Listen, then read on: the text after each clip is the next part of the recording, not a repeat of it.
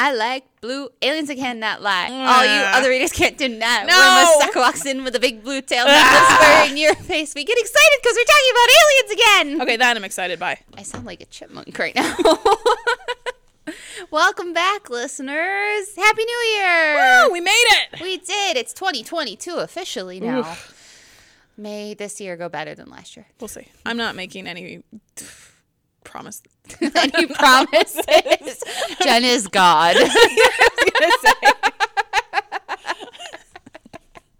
Oh my goodness. But okay, this month it's all about aliens. We're doing one of our favorite things. We're talking about aliens. Back in July of 2021, we touched on the rise of paranormal and we hinted a little bit into why aliens became so popular and how they became their own subgenre. And sci-fi romance too, of course. Now, I'm going to take you all down a black hole and into the outer reaches of the galaxy with this discussion. See, it's my turn to do the puns.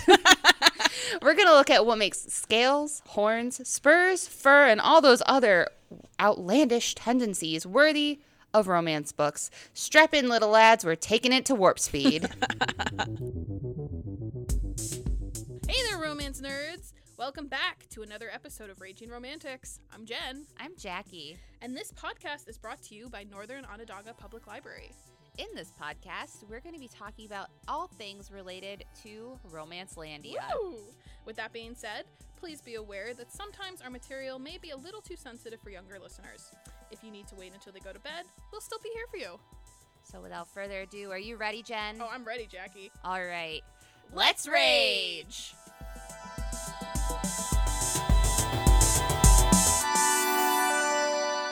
You know, with those qualities, it's kind of funny that that's associated with aliens because I feel like the common stereotype of aliens is the little gray man with Or like a little green or... which I would assume, like with the big black eyes and like the Which, I mean, smooth skin. Ruby Dixon does. She has That's the true. orange, like, basketball-headed ones. Yeah. The Uli. Sorry, I just was kind of like, I kind of laughed a bit when you said fur because I was like, it's funny because I feel like when I know. people talk about aliens, they don't have furry aliens. They don't think fur. But, yeah, there's a lot of fur in a lot of Sorry, alien books. We're wasting this for the... There's a tangent already for you. But yeah, yay. Hey, romance nerds. Oh, wait, are we officially starting? You didn't say the music part. Oh, music here. Music. Do. Okay, sorry. This is bad. This is bad already. Well, this Okay. is what happens when we come in on a day off again. We haven't done this in a while. Ugh, yeah, for good reason. Anything to catch anybody up on, Jen? From Wait, we haven't done it. what? The Hey Jackie. Oh, I'm sorry. It's been so long since I've done a me episode. I forgot how this works. Hey Jackie, Yes. how do you make an alien's baby sleep? How? You rock it. You gotta rock it. And there's all the babies in Dixon. I also just envisioned Rocket from Guardians of the Galaxy, the raccoon. I'm so funny. That was a good one. Thank We're you. back to Jen jokes. I love it. They've never left. It's beautiful. Thank you so much. I always have to be genuine, you know? Genuine. Oh, this is going to be interesting.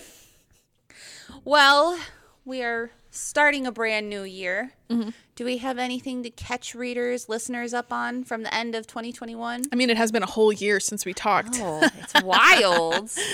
It has been almost a whole month, though, since we sat down and chit-chatted. Yeah, I had a lot of vacation time to use up, so I just disappeared. Hello. Hi. Yes. Welcome back from post-editing. Jackie here coming at you.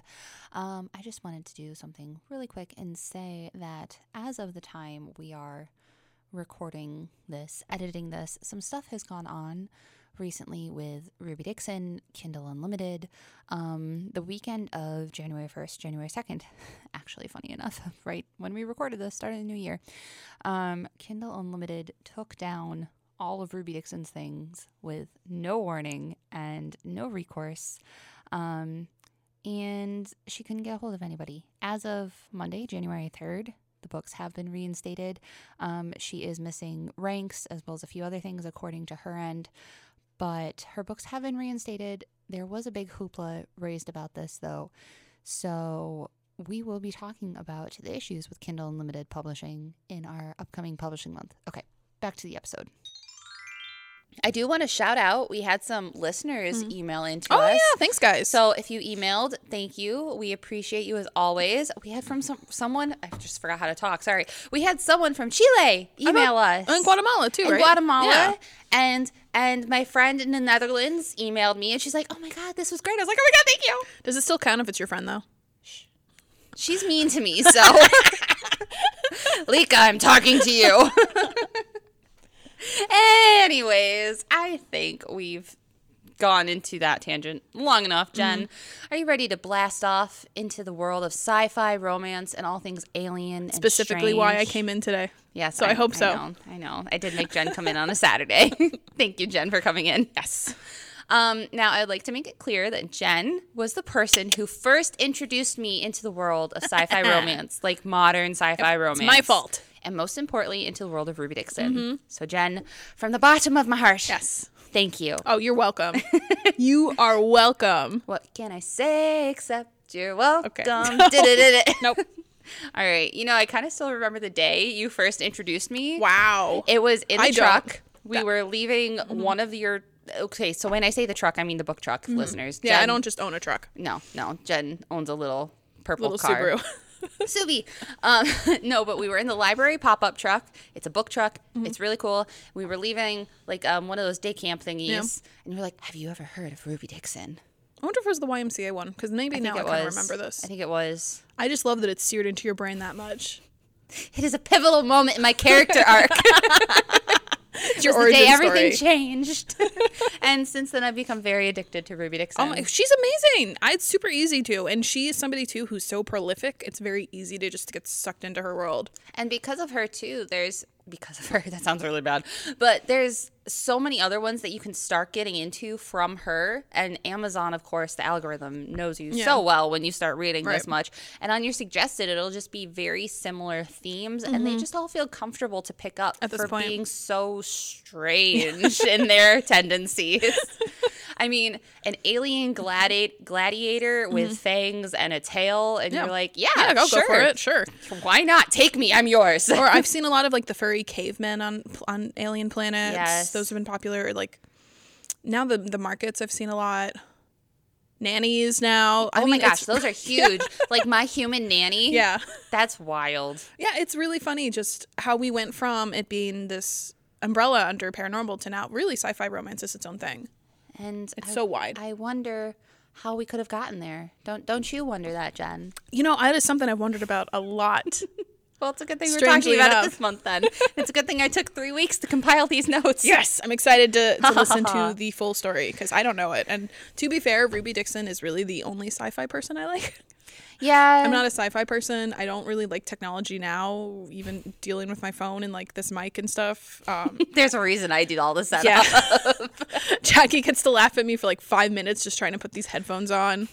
It's not my thing. But Ruby Dixon, I think, because it really ends up being more about like family and connection and Yeah.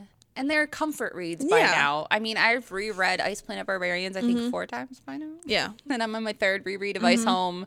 Jen still hasn't finished Ice Home. I'm sorry. I'm savoring it because once I read it, it's over. Then you can reread it. I know. And reread it again. I know. And But you can Ruby- only read it once the first Spoiler time. alert, Ruby has said that she is going to keep writing. I know. She will forever. I'm so happy. So happy. So glad. Yes. Because, spoiler alert, we got to talk with Ruby exclusively. Unfortunately, you do have to temper your excitement slightly on that one because we didn't speak to her mano a mano Yeah, fair because enough. she's an extremely busy person and she is an amazing person and we did not want to stress her out more than we probably already did. So we did go to exchange a flurry of emails and puns and screaming. And okay, the screaming was on my end. She might have been screaming. You don't know. That's She could have true. been really excited to get some smart questions and not just like, oh, you write a lot of blue alien porn. Hoo, hoo, hoo. Do you and your husband do that at home? Because I'm sure a lot of really unsavory people from the media she emailed her said stuff. that. Yeah, in, exactly. Like, her other interviews, she talks about how, like, especially a lot of, like, male reporters. Yeah. So this is, like, giving you a preview of what this next discussion is going to be for Oh, the sorry. next episode. But a lot of reporters, especially after June, where she blew up on TikTok and Instagram, they started like asking those really skeevy questions Yeah. of like, where do you get your inspiration for the intimate scenes? After you write this, do you and your husband do that? Ew. And she was like, you would never ask that of a male author. Yeah. I doubt Nicholas Sparks has had those questions. Exactly. Ugh. Or James Patterson. Anyways, back to the Ruby thing. Guys, I just have to say, if you get a chance, she is an extremely amazing person. She responds to like every single message I've ever seen on her social media. She deserves every single bit of attention and like fame and success that has come her way, at least in our personal opinion. And you'll get a peek into her writing process in the next episode. I apologize. This episode went a little longer than expected. But I just want to say that before we get into anything else, her work ethic, her dedication to her craft, everything is so astounding. So, this might sound like a fan page for Ruby Dixon instead kind of a is. podcast. It really is. That's how Jen and mine's friendship got started. With Ruby. That's how we started bonding over romance books. Was I was like, oh my God, Jen, what did you tell me about today? Who the heck is Vectol? It was a blue alien smut. I think that's a good foundation for anything. It is a great start to a friendship. Yes. So, you know what? If that's going to be a fan page, then that's what it's going to be. But we will spend this whole month looking at other alien romances and sci-fi romances, not just the phenomenal Ruby. More importantly, I personally really wanted to examine the phenomenon that is sci-fi romance in general, because it's something that, like a lot of the romance industry, isn't taken seriously at all by wider literature circles. What a shock. They don't see the literary merit in Blue Studs. And if anything, I feel like sci-fi romance especially really gets put down upon like little else, except for maybe smut. But if you combine smut and sci-fi romance, well, then you just created the butt of every single literature joke out there. That's a really good point. Right? I feel like... Especially because, and we'll talk about like sci-fi and gatekeeping and male authors I and was female gonna say authors that, later on. I feel like we've had so many stories of gatekeeping from specifically the sci-fi community. I'm thinking back to when one of those awards were given to like a black author and everybody rose up and had like the Sad Puppy Awards. So I never thought of that there would be like an even worse effect when you combine that with romance. Yeah. And I'm sorry if I totally screwed up that award thing. I was very much in the outskirts of it. I think it was the Hugos. Is that what that's what it was. Okay, It was I'm going to something talk like, about those too. Yeah, there was a lot of sci-fi fans that got so offended that this person won. And they were like, she doesn't deserve to. It's just like, not a pity vote. What's it called? It's like a... it's like a political correct win. It's like one of those things. I can't think of my word.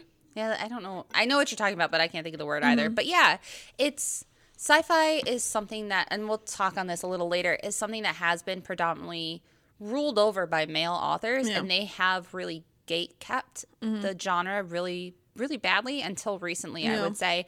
And now a lot of women authors especially are writing in sci-fi smutty romance. I mean, if you go onto Amazon and just and just search for alien romance, it's there's exploded. Gonna be hundreds upon thousands of results. And it's just so many people have made fun and just like poked and belittled these books. But like Ruby Dixon for me is a comfort read. She will always be, and I love her books so much. I mean, I love almost every single alien book I've read, minus one or two that were like really out there. But I don't like spaceship stuff. see, I do. I don't want to hear about the gleaming, blinking lights. The buttons, all the big sparkling buttons. and the shiny walkways. Okay, if you're a Firefly nerd or a Star Trekkie like myself, a Trekkie like myself. Sorry, I just kind of did something weird. Then yeah, this is your episode. Ugh. Well, I'll try to keep it entertaining for you guys. Red shirt running team. Jen has no idea what that means. I don't get it. Okay. You're wearing a red shirt. This is Is that plaid. what that is? It's more pink. No, it's got red. I'll send you some articles about the I'm red good. shirt I later. know. Okay. So before we get too far down into the rabbit hole of fangirling about Ruby and not Hoth, I do want to have a brief discussion, brief is in air quotes here, of the history of sci-fi. Are we surprised? No, we are not. It is a Jackie episode after all. So sci-fi, science fiction, is a wondrous genre that has had a very interesting history and some very interesting reasons as to why readers tend to love it so much. As with most of the tropes that we research, outside of apparently 50 Shades, Amish, and werewolves, there really isn't that much information out there that delves into the psychology and the reasoning behind our obsession with out-of-this-world characters and settings. That's really interesting. Right? Like, I was sure there was going to be, like, Yeah. all this stuff about why we love aliens and why we're so, like, interested in them. And not so much. Because sci-fi is such a beloved genre. Yeah. Not for me, obviously, but I can't, like, nobody sat down and, like, armchaired psychology this. When it comes to literary fiction. Yes. Yes. Okay, I guess maybe sci-fi romance is still too new for that thought. And it's, like I said, it's very belittled, put down upon. And so a lot of people are like, oh, it's just smut with some aliens in it. Yeah, okay. So we're going to do the work for you. We're going to be the armchair psychologists today and historians and get into the reasoning behind our obsession. So that's what we're going to do. And fair warning, this is going to be a huge tangential rabbit hole, or should I say black hole, for a few minutes. And few minutes again is in air quotes. Let's start with the basics. Jen, can you please give us a librarian's initial description as to what today counts as a science fiction novel? Fake story set in space. Jen hates sci-fi, so I don't hate sci-fi. I just... Yeah, okay, I'm not a fan. Not a fan. I'm sorry. I don't care about there's just too much tech stuff, and it makes me feel very stupid. And, like, I'm not a good science person. But there's not a lot of tech stuff in Ruby Dixon. Exactly. That's why I love it, because they crashed on a planet where And they it's can't have the science tech stuff. fiction. It's great. Yeah. So, okay. Science fiction, shortened to sci-fi most colloquially, so I'm going to say sci-fi throughout the rest of this, is a modern genre that deals principally with the impact of actual or imagined science on society or individuals. Imagined science originally meant mostly technology, but it has evolved since into, like, other species and other planets and, like, time travel and all that. We'll get into that. The term sci-fi was most likely first coined by Hugo Gernsback in the 1920s. Hugo was an immigrant from Luxembourg whose publication, Amazing Stories, would become one of the most recognizable pulp magazines.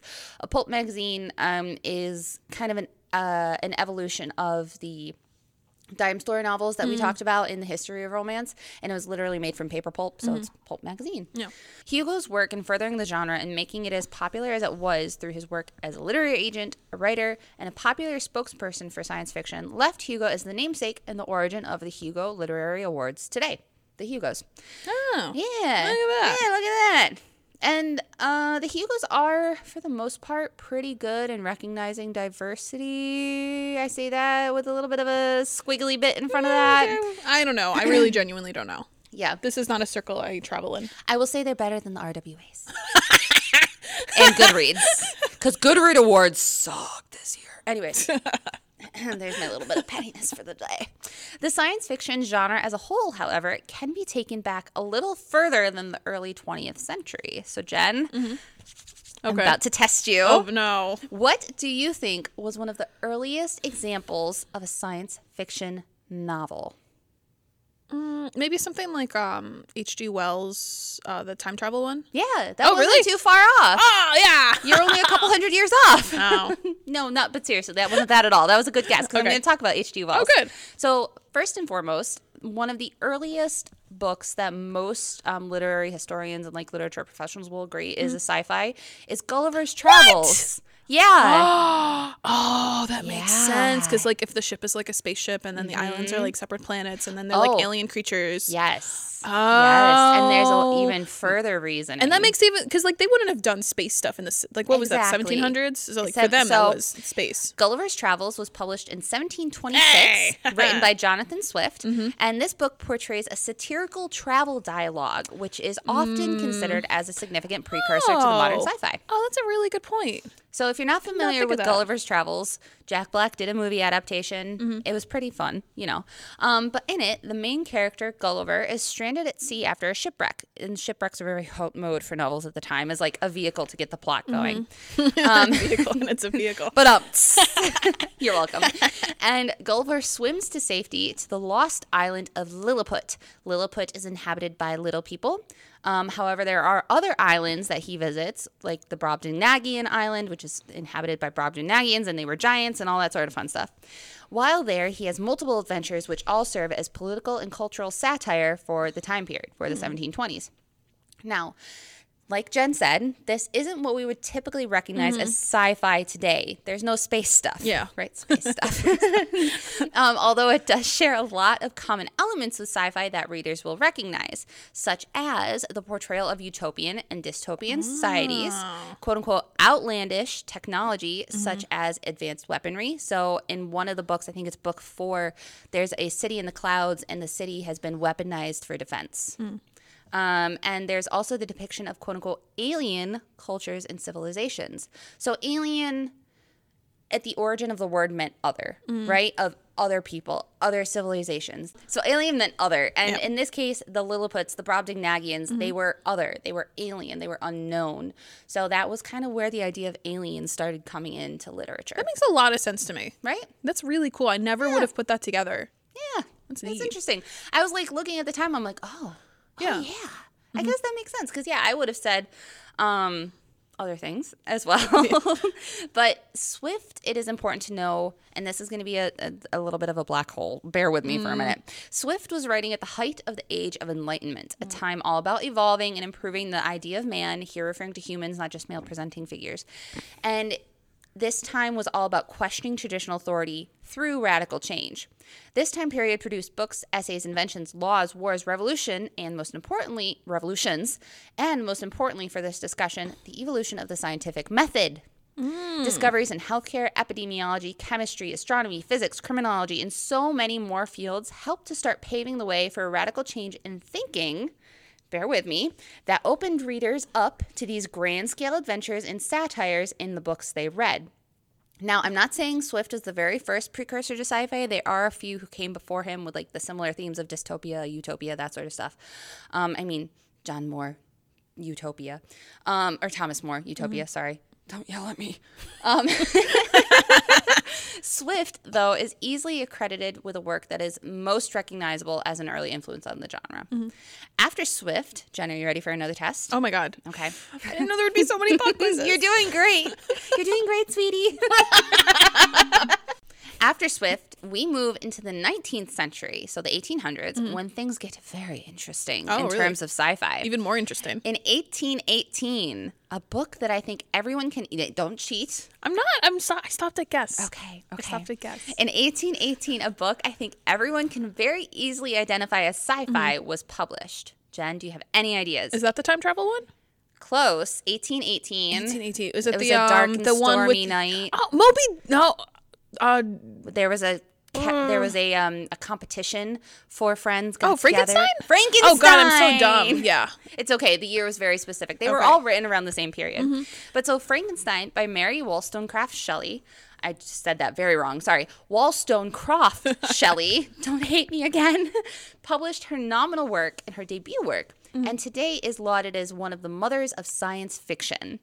I don't think I need to rehash the plot of this tale, but safe to say that there's a scientific protagonist, there's the overarching plot of experimentation, and especially experimentation through science, and the clear discourse of the other, the alien in society. These make it very clearly science fiction.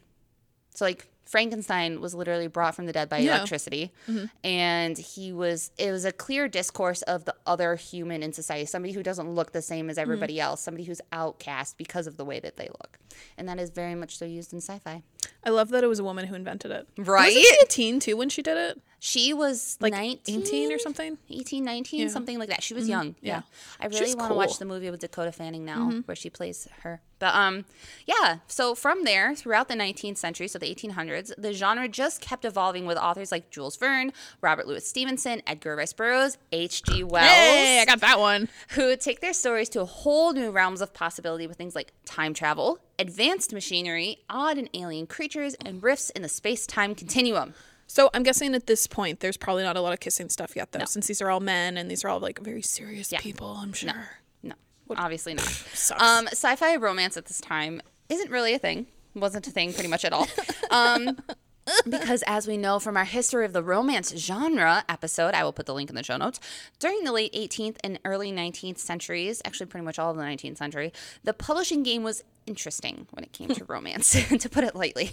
Gothic thrillers and romanticism gave us characters we can easily recognize as romance characters like Heathcliff or Darcy, but they weren't really calling it romance, if we remember. Yes, Jane Austen was around, but she wasn't writing quote-unquote romance. She was writing a classic. And sci-fi, well, at this point in time, i.e. pre-Hugo Gernsback of the 1920s, sci-fi was contained to the realm of discourse. So it was all about, like I said, it was talking about the other in society. It was talking about dystopia. It was using it for satire. However, if we once more call back to the history of the romance genre as a whole, you may remember how I said that literary publishing during the late 1800s and early 1900s changed with the advent of modern printing. Paper-bound books, and especially magazines and dime store novels, really pushed for short, quick stories that led to escapism and were brightly illustrated. What fits that description better than sci-fi? Bright, colorful pictures, weird things that are going to draw people in and just be like, oh, I want to read that. That's so different. I mean, you could have done that with romance and the 18th century version of Fabio. Yeah. I'm just saying. 18th century. But you missed out. We could not reveal the collarbone. No collarbones and knees.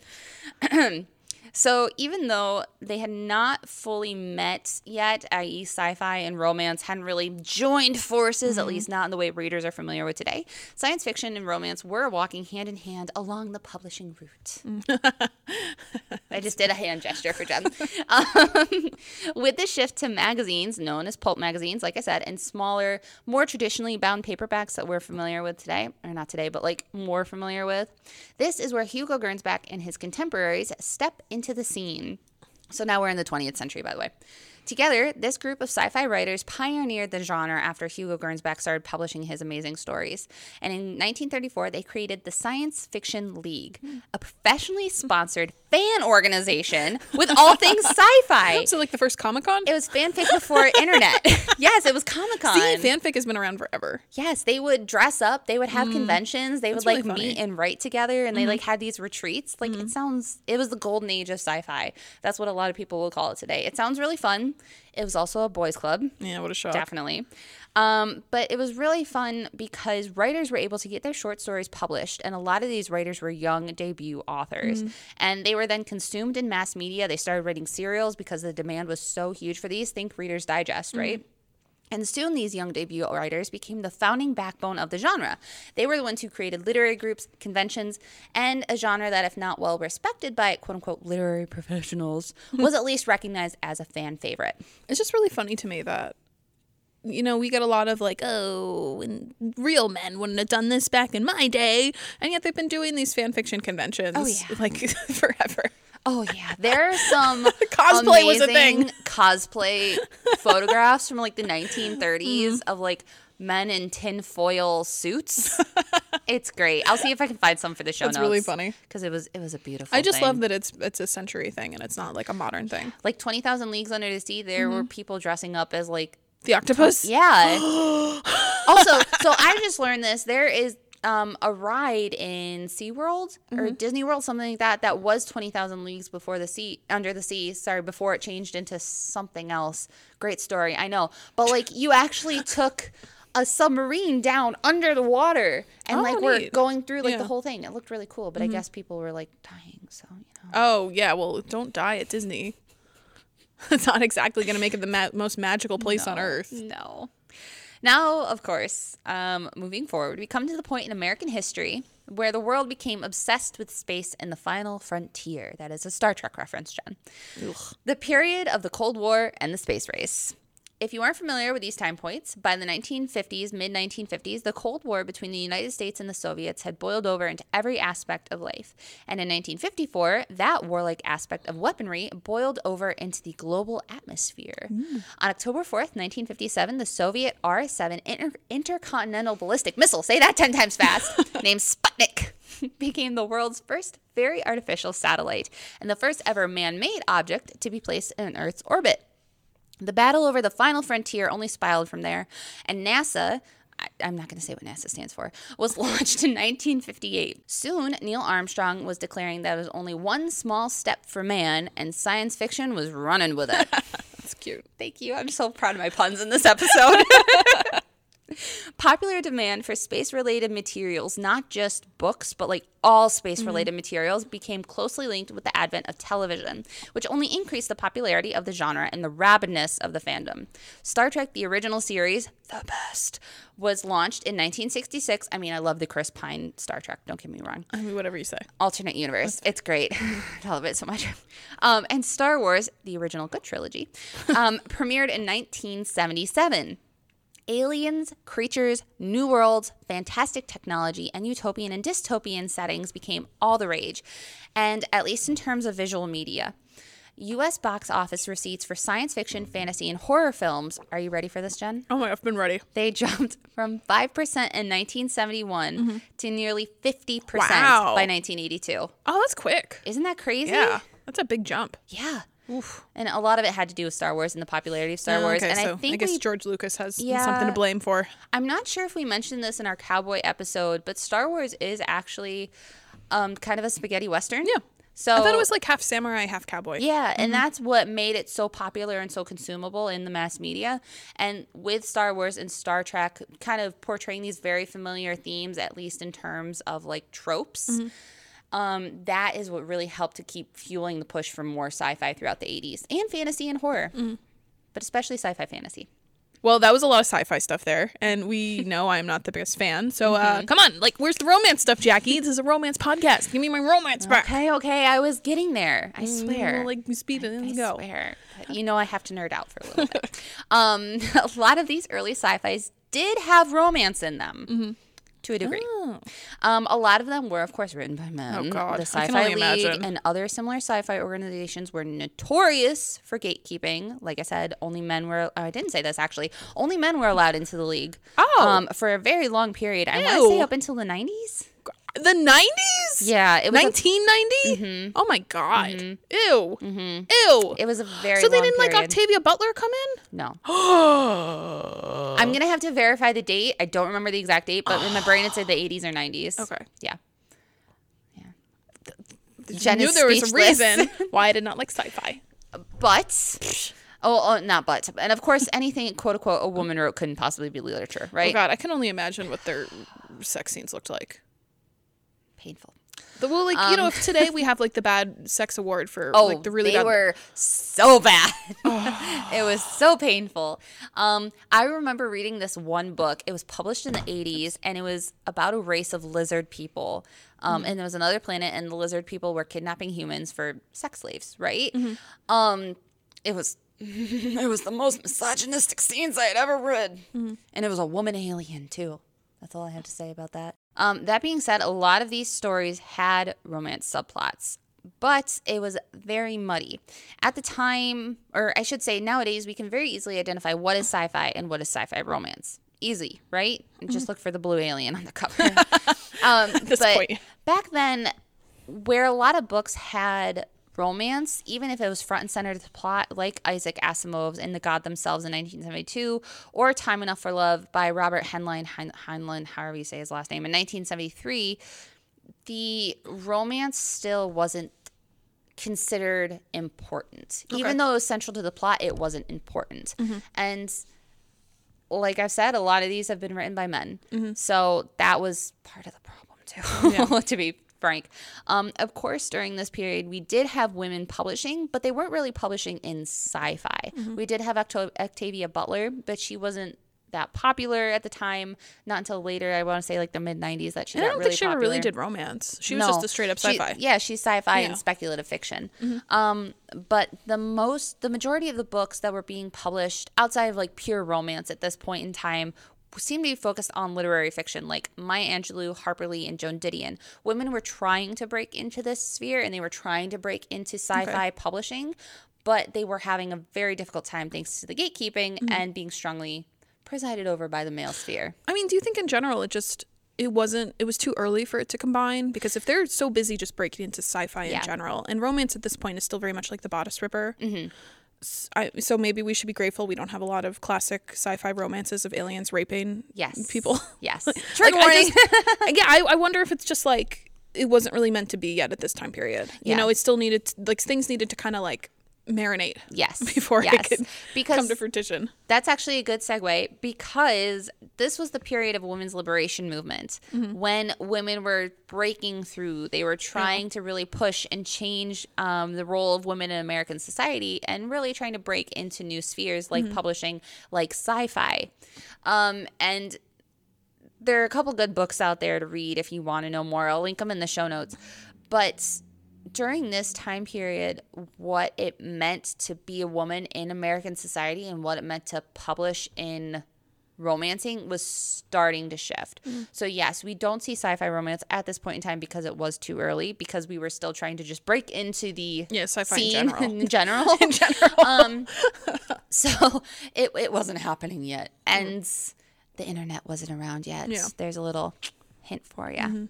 So suffice to say, while there were romance storylines usually happening in sci-fi books prior to the 1980s, there was still little to no mass-produced romance books that had a sci-fi plot. But then, in 1982, something beautiful and wonderful happened. Do you want to know what that was, Jen? Did Jane Castle start writing? Not yet. Or like Johanna Lindsay? She was writing westerns. No. I did read An Alien by her, though. Yes. Yeah. I think She's that was done in a couple. 1994. Oh, so it's not till the 90s. I'm going to talk about that in a few Okay, minutes. sorry. It's okay. But I know what happens. I know what happens. But no, in 1982, our very first official torrid love affair between a human woman and an alien creature is published. Oh, which one is this one? Mrs. Caliban. I've never heard of that one. I know. So if you've ever seen the movie Shape of Water, this book inspired Shape of Water. Oh, okay. Cool. Guillermo del Toro's book. Okay. Movie. This book, Mrs. Caliban, was written by Rachel Ingalls, 1982, and tells the story of a quote-unquote bored 1950s housewife. Vomit. Dorothy Caliban meets a creature named Larry. The creature's name is Larry. Larry. That is the most un-alien name I've ever heard. Larry the alien. Unromantic name. I hate the name Larry. No offense to Larrys out there. I just don't think it's a very good name. Larry. It just looks weird when you look Like at it. Lawrence Larry. is okay, but then like you can't ever Lawrence. give him a nickname. Law. Or they have to be like they have to be like a cop character and be like, I take the law into my own hands. But in this book, Larry appears at Dorothy's door seeking asylum from his scientist torturers after a successful but violent escape from a nearby laboratory. Save for Larry's froggish head and green-brown skin, he just looks like a normal man. Okay. You know, he's just got a big head and weird skin color. However, radio reports say that he is a murderous monster. Dorothy, however, sympathizes with Larry's plight. She is a loner herself. She is a bored housewife, and she agrees to hide him. She harbors him in her house. They quickly fall in love because her husband is never home because it's the 1950s. Oh, nice. And yes, there are intimate moments, including an ocean scene. Like intimate? Like intimate? It's Wow, not with like a frog graphic man. like we're used to, but yeah, That's kind of funny because don't frogs reproduce by like asexually. Yeah, Yeah. exactly. It's like budding. Yeah, he just looks like a frog man, okay? It's Jurassic Park. From there on, at least as far as my research shows, again, there still really isn't much in the way of alien lovers, at least in the mainstream. In the 1980s and 1990s, like with the rest of romance publishing, it is interesting because, again, there's a lot of books published with the strong romance subplots, like Anne McCaffrey's The Rowan in 1990, or really any of Anne McCaffrey's book during this time period, all pretty much have a romance subplot regardless of age range she's writing for. Dragon Riders of Pern was one of my first dragon books I ever read, and I still love that series. I love it so much. What is interesting, though, is that a lot of these sci-fis from the late 80s and 90s feel to me more like fantasy science fiction. And I read a lot of fantasy. Jen doesn't read as much as I do. used at least to. high fantasy. Yeah. Yeah, So long a time lot ago. of the writing feels very like fantastical, and the settings feel very fantastical. And the genres seem to be evolving at the same like pace and the same speed through the 80s and 90s, fantasy and sci-fi, and romance trying to break their way in. Both of them were growing in readership and popularity. And of course, popular media like Star Trek, Star Wars, The Labyrinth with David Bowie were increasing demand for fantasy and sci-fi materials. New authors were stepping into the scene as original members of the Sci-Fi League and the older gatekeepers stepped aside, aka they died, and new plot devices, storylines, and imaginative scenarios were being brought forward into these genres. So I did what all savvy romance nerds need to do. and I dug for some of the earliest examples of what we would consider to be scientific romances during this time period. And you know what? I couldn't find any because I was using apparently the wrong search terms. Oh, yeah? What were your search terms? I was using scientific romance, sci-fi comma romance, Boolean search, scientific fiction, Boolean comma romance, nothing. You know what I had to search for? Futuristic romance. Oh, okay. Or paranormal romance. And then I sorted by date to look back for things that were recognizably sci-fi and romance and not just paranormal. I know you have something to say about me having to search for paranormal. I don't know if it's smart. Just off the top of my head, I'm kind of wondering. I mean, like in my paranormal episode, we talked about how this all fit under the paranormal umbrella and Especially during this time period. Yeah, This is where women authors were breaking into the different romance publishing. one of my thoughts, and I haven't seen this anywhere online, and just kind of popped into my head while you were talking. Do you think anything at all plays into the stereotype that women aren't interested in science? So maybe publishers were scared to Interesting. advertise things as sci-fi romance because, hey, women don't like science. That's a really good point. So I'm wondering. I think you're onto something. So yeah, you shove them into paranormal because, like, hey, women like vampires and stuff, right? Yeah. I don't know if that was the Anne sentiment Rice. at the time. Vampires were sexy. Oh, that's true. Yeah, back in no, 90s. when did she? Yeah, she's 90s. I thought late 90s though. 96? Something. But I'm wondering if maybe that has a little something to do with all of this.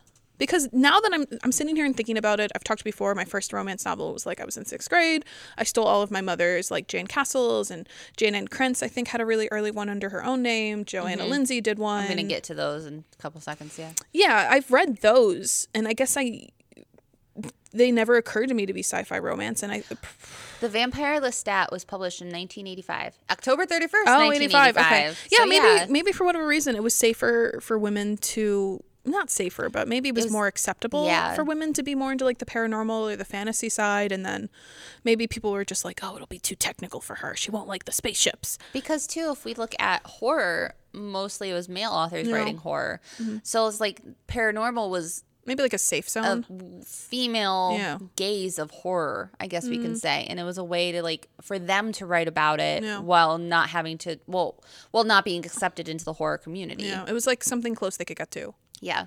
And so paranormal romance is where we start seeing sci-fi elements start to creep in the 90s. So with the authors that you mentioned. So I don't know if that's smart or not. That's just something that kind of appeared to me. 'cause I've never read that ever before. Well, that's interesting because now we always argue for women in STEM, right? Yeah. Science, technology, engineering, mathematics. And there's a lot of romance books recently in Today, like the past 5 years or so that have pushed for that. And I think it's even leaking now into the mainstream. I've seen a lot more characters that are scientists. I've seen a lot more characters working in laboratories. We've got like the Love the Rilo fanfic Love one. Hypothesis. Yeah, like they're really Raylo. massive, whatever. They're really massive things now. And I wonder in the 90s if we just weren't ready to categorize it under sci-fi because That's an interesting women won't buy it. Women have fragile brains. To be fair, I don't like science either. I probably wouldn't have bought it. But I mean, if it had a vampire in it, you would have bought it. yeah, maybe I would buy a vampire sci-fi. I don't know. Interesting. That's a very interesting point. Thank you. I like it. Brain's working. Mine's What not. I'm here for. I'm really not surprised that sci-fi was creeping in through the paranormal sphere. That makes sense when you put it that way. Just because it makes sense for sci-fi romance to evolve out of the paranormal romance, like we said, because it was easier for women, as I was just saying, to write into the paranormal sphere than to write into the sci-fi sphere, thanks to all the gatekeeping. And by that, what I mean is paranormal was already tackling themes like monsters, ghosts, supernatural creatures. Time travel was appearing in paranormal as well. And time travel is something that's sci-fi, right? Like that's a sci-fi motif.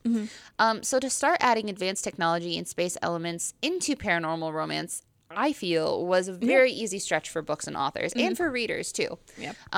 Because these authors were good. They knew how to sprinkle it in. They knew how to make it believable for the most part. And therefore, because it evolved out of paranormal, it only makes sense that romance authors known for their paranormal works were the ones to start venturing into the world of sci-fi romance, right, Jen? I think that makes a lot of sense. Yeah. I can see, too, if you start off in paranormal, if you want to ever stretch yourself, if you want to do something new and you're still not interested in contemporary, you could probably do a lot of kind of world building with sci-fi. Yeah. Like, you can make up a lot of rules that are not going to go by, like, a contemporary world. Ruby Dixon. Yeah, I just exactly. realized she started with bear shifters and went to aliens. Yeah, exactly. I think for some people, it's just kind of like a natural progression. Yeah. Interesting. We should have asked her that. I did. Oh, yes! All right. So the first true sci-fi romances I was able to find using futuristic romance and paranormal romance as a conjoined search term, and what I would clearly label as sci-fi romance came from Jane Castle, aka Jane Ann Kretz. One of my favorites. Written in 1986, and it was the Lost Colony romance series. In the series, there are shifters, but they're portrayed as alien shifters, and we're talking about like actual space aliens now, not like other aliens. Yeah. We have alien worlds, magical races, which is why the fantasy starts kind of blending in, and epic plots. Like I said, there's this really interesting blend of paranormal, fantasy, and sci-fi all coming together all at the same time. We also see a lot of time travel romance making its way into the paranormal and sci-fi and even the historical sphere at this time, like Outlander or Joanna Lindsay, like you said, because she's got time traveling Vikings and other things going on. She does have alien Vikings, too. That's true. She was I forgot. It's the Barbarians one. Yeah, something like that. Yeah, she was big into her Vikings. Any kind of variation. Yeah. I'm surprised she didn't do a Viking cowboy. Yeah. It would have worked. She could have done it. I would have trusted in her. I would. She could have done it. Joanna Lindsay, rip Joanna Lindsay. Yeah. But I don't know if I would categorize these as sci-fi or historical for Joanna Lindsay or Outlander. Outlander is usually historical, but it's time travel, which is sci-fi. I'd wonder what she would have said. I wonder if she ever talked about it. I wish I had looked that up, but We need to contact her ghost. yeah. Paranormal. For that one.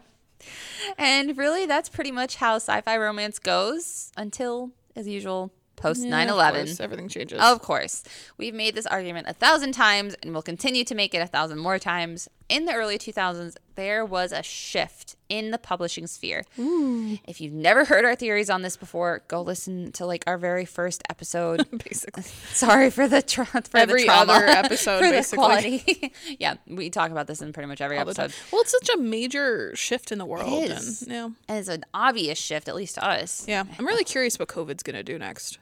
Because that feels like the next biggest kind of thing since 9/11. Yeah. What it's going to leave us looking for. I mean, ebooks, e-romance. You know what I'm saying. I think that's going to be the next thing. Anyways. Well, it's already been the thing. Yeah. But I asked Ruby that question too. Oh, cool. Sorry. So in case you've never heard our theory before, here's the nitty-gritty, the DL, if you will, because we're cool kids and we say DL. Post 9/11, so September 11th, 2001, the world wanted different heroes and heroines. They wanted readers wanted bigger plots, world-saving characters, and something that felt escapist and could take their mind off of the global stage, right? They wanted to escape. They wanted to read things that would help them escape. During this time, we start seeing books like Starking by Susan Grant, a book that would pioneer the trope like fated mates and intergalactic species mating with human women, or at least other alien women. And this was kind of how things started appearing in the sci-fi romance world.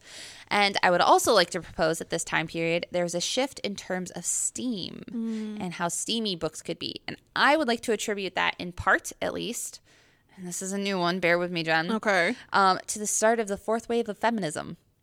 That began in 2012. I don't know. I read some steamy things, but way before I should have. But that's why don't I know was if I'd like, go oh, for there's a lot that. of steam. But I'm thinking in And, like, terms our- of like what we read for steam, like how it was portrayed in the books. So what? Going from like half a page to like a whole chapter of steam? I was thinking more like the acts that are portrayed. Oh, what, like 50 Shades? Yeah. Like BDSM stuff? Yeah. I don't know. I think it would depend. I don't know if... Or maybe it was just more an idea of things making their way into the mainstream. I mean, that, From yeah, there's spaces. definitely like yeah, we talked about the Amish. There's Tumblr. been like a huge hypersexualization of the culture in general. That was one of the reasons why Amish got so popular.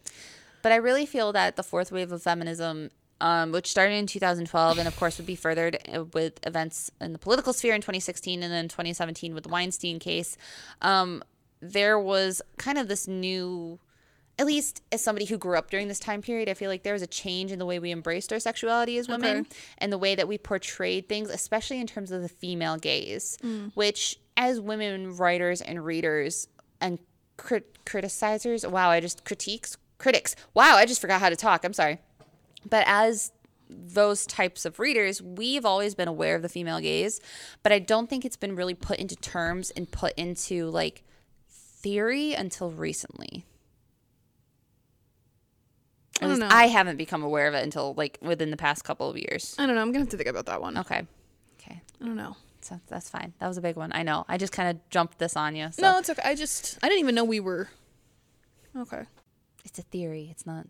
Yeah, anything. I know. It's a Jackie. It's a Jackie theory, not a Raging Romantics theory. It's just like the hypersexualization. Yeah, I think has really shifted into overdrive. I don't recently. know. I feel like that's been around for decades. I mean, maybe it's like getting. I don't want to use the word worse. It's getting more intense maybe every year. Mm-hmm. I mean, I don't know. 2012 though seems too late to start thinking about it. Because I definitely, like in hindsight, I read some stuff I should not have read when I was way too young. And I mean, erotica's always existed, and yeah, that's true. I guess I just wasn't reading it. Yeah, I mean, I read that Anne Rice Sleeping Beauty thing. That's true. That I should not have read. That I should not read that now at this age. That is true. I just think too, it's become more prevalent in the past decade or so. I think it might be more. Maybe the word you're looking for is it's more acceptable in mainstream. Yeah. And like outside of those kind of adult only spaces. Yeah. Sorry, you said adult only, and my brain went Oh, OnlyFans. yeah. Yeah, but so that's kind of we had a shift. We had the shift happening there. There were a bunch of shifts happening, and there was another shift that happened in 2011. Jen, what happened in 2011 in the romance publishing sphere? Oh, what happened? Oh, 50 Shades. 50 Shades. Not the recession. The recession. I mean, that too, yeah. But no, 50 Shades of Grey was published in 2011. Whew, and that changed everything. It really did. Forever and ever. We talked about the book and the sensation it caused in previous episodes. Again, of course, I will link these for you. Please go give them a listen if you haven't before. But just a quick recap, a little trailer for you. 50 Shades was released first as a fanfic called Master of the Universe on E.L. James's website. When reception got to be exceedingly popular for it, James, after much deliberation and like very careful consideration on her part, released the book as an ebook and a print-on-demand indie pub in 2011. The insane popularity of this book with a new subset of romance readers, namely white 30-something women who weren't into their mother's dated bodice rippers, were largely devouring these steamier books in a new electronic formats. The popularity of e-readers like Nook and Kindle, which first came onto the scene in 2008 and 2009, meant that the now new romance readers who were picking up their quote-unquote, and we hate this term, mommy porn, didn't have to worry about the covers of their books being so obvious. They didn't have to feel ashamed to read romance. In fact, it kind of came to be like a fun little secret of like, oh, what book is on your Kindle today? It's like, oh, it has handcuffs on the cover. Now we're like, it's got an alien with a spur on the car. And so romance popularity took another huge shift. Publishers, thanks to the success of 50 Shades and the growth of demand for e-readers, especially from romance readers, realized how lucrative romance publishing had the potential to be, especially in the electronic sphere. And they started pushing for more. They started asking for more authors, more plots. I won't say more diverse plots because there was a lot of the same stuff happening, at least in traditional publishing. In indie publishing, though, we had another great thing happen with Kindle Direct Publishing, KDP. And this is a little preview of our publishing month that is coming up here in a little bit. KDP is the software that allows authors to directly publish their works or their books to the Kindle library for readers to purchase and download as ebooks. This was also launched in 2007, and Kindle Unlimited started in 2014, which feels really late, but I guess it makes sense. No, that sounds about right, considering when they started doing Kindles and ebooks, and we had to get through the whole, people won't switch to this, and then suddenly, everybody's switching to this. Yeah. And especially with KDP, the authors were able to directly publish. They didn't have to go through the middleman of the agent and then to the publisher, and then the publisher wasn't like vastly scrapping everything, and they had to deal with gatekeeping and all that sort of stuff. They were able to immediately publish their things. Of course, there are formats and things you have to pay attention to, and there's a whole bunch of issues we'll get into in our publishing episode, but they were able to publish pretty much whatever they wanted. And as we all know from basic economics, we have the carrot and the stick. The carrot are the books that do well, and as they do well, readers want more. Writers are going to write more of those tropes. The stick, the ones that don't do well, they're going to flop, and then they're going to sit there, and nobody's going to read them, and nobody's going to write them. Right? Sad. Exactly. Is it sad though? Some of them. The long and short of this all is that the growth of technology and the ease with which indie authors were able to publish and make money through platforms such as KDP and other like fanfic writing websites, more and more books were being released in ebooks, and without the gatekeepers of traditional publishing, boundaries were being pushed. That's true. Yes. And then in 2015, we had the best thing ever. Ice Planet Barbarians was published through Kindle Unlimited. I mean, I will say it kind of sounds like you're saying Ruby Dixon is like a benchmark for everybody, not just us this way, but I like it. I'll take it. I mean, if the shoe fits. Okay, listen, I'm not crediting Ruby Dixon with pushing the genre to where it is today, but yeah, Ice Planet Barbarians, Ice Home, Corsairs, and Readerverse all definitely helped to further the genre. I feel like now when I see all this sci-fi romance on my feed and in my recommendeds, it's like it's very Ruby Dixon-esque to me. Yes. I mean, they're not going to copy her, they're not plagiarizing, but I Right. think she's introduced a lot of new kind of tropes into Yes. like the old sci-fi universe, and she's obviously so popular. A lot of people are trying to kind of jump on her success the way they did with 50 Shades. Yeah. So Yeah. And like you said, a lot of the things that she wrote about, I couldn't find anything really appearing earlier. So, like Yeah. the symbiote, which is what started her whole journey into Ice Planet Barbarians, I'd never really read that before. And in all my research, I couldn't really find anything that came before that really had the same idea. Or the fated mates with the symbiote on an alien planet, that Yeah, sort of thing. that's And maybe pretty new. I just need to read more 80s sci-fi written by male authors, which I don't want to. no, thank you. But, I mean, other authors like Anna Hackett, Alana Andrews, Alana, I apologize, and Calista Sky have also stepped into the top Calista Sky's Amazon good. publishers. They're all good. She's the one that does the cavemen, right? Who? Callista? Yes. Calista does the Cavemen, Anna Hackett does the Gladiators, and Alona does a really interesting blend of sci-fi and fantasy. So, and there's like witches and paranormal in her stuff too. And that, dear listeners, brings us into the era that science fiction romance truly began to bloom in. With all the aliens, spaceships, galactic buddies, spurs, fur, tales, and interdimensional travel any sci-fi nerd like myself could truly long for. Since 2015, sci-fi romance has only continued to grow and expand, and thanks to social media platforms like Instagram and TikTok in recent years, authors like Ruby Dixon have been able to reach a whole new set of readers. And these readers are rabid. Like, they want it and they want it now. Oh, yeah, they're real dedicated. Yes. Maybe that's a nice way to put it. They're very enthusiastic. They want what they want. They want more. They want more. They want to gorge themselves. Yes. And I think that leads us quite nicely to Ruby Dixon. Woo! And we're going to have to cut this episode off and do it next time. Sorry. Evil laugh. Don't worry, guys. We will go into Ruby Dixon's interview in the next full-length episode, so make sure to tune in then, or listen if you're sometime in the future. Hello, time-traveling friends in the future. Nice to meet you. To get a sneak peek into her writing method, her books, inspiration, and where she thinks sci-fi romance might be traveling towards. I am really super excited. Thank you so much, Ruby Dixon. We're Yes. really excited to read it. So much. So excited to talk about it. So excited to share it with you. There were some words of wisdom in there. That's all I'm gonna say. I feel so unworthy. Like she wasted her really valuable time She on didn't us. waste it. She gave us a Christmas present. A not Poison Day present. That's a reference to the books. Go read them. Jen, have we learned anything today? No. Okay. I mean, yeah, we learned a lot. I I saw your eyes glazing over at No, a few it's not that points. they were glazing. It's just sci-fi. Just at least with the cowboy stuff, I know why I don't necessarily like it. Sci-fi just makes me feel dumb. Oh, you're not I'm dumb. just like, don't make me read about science stuff. And I think, too, that's what's fun. And we'll talk about the future of sci-fi romance. But it's evolved beyond the technology. Yeah. And now it's more, I think, about exploring those, like, alien civilizations. Yeah. I just downloaded one where it's, like, an archaeologist on an alien planet. And her and her alien friend have to, like, survive. And I'm like, I'm for that. I'm all for that. So that'll be a fun. But basically, sci-fi has come a really long way in terms of publishing and acceptance since it was first conceived of as a genre.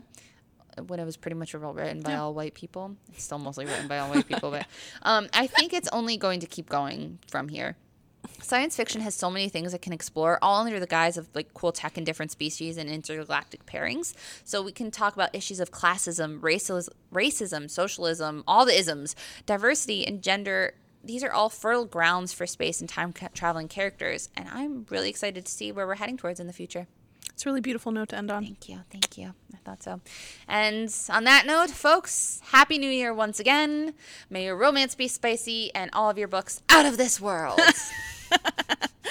That's funny. Let me know if I babbled too much and did not make any sense with all my theories. Yes, please. Thank you. Jen, what do we always say? Rage on! Bye, guys.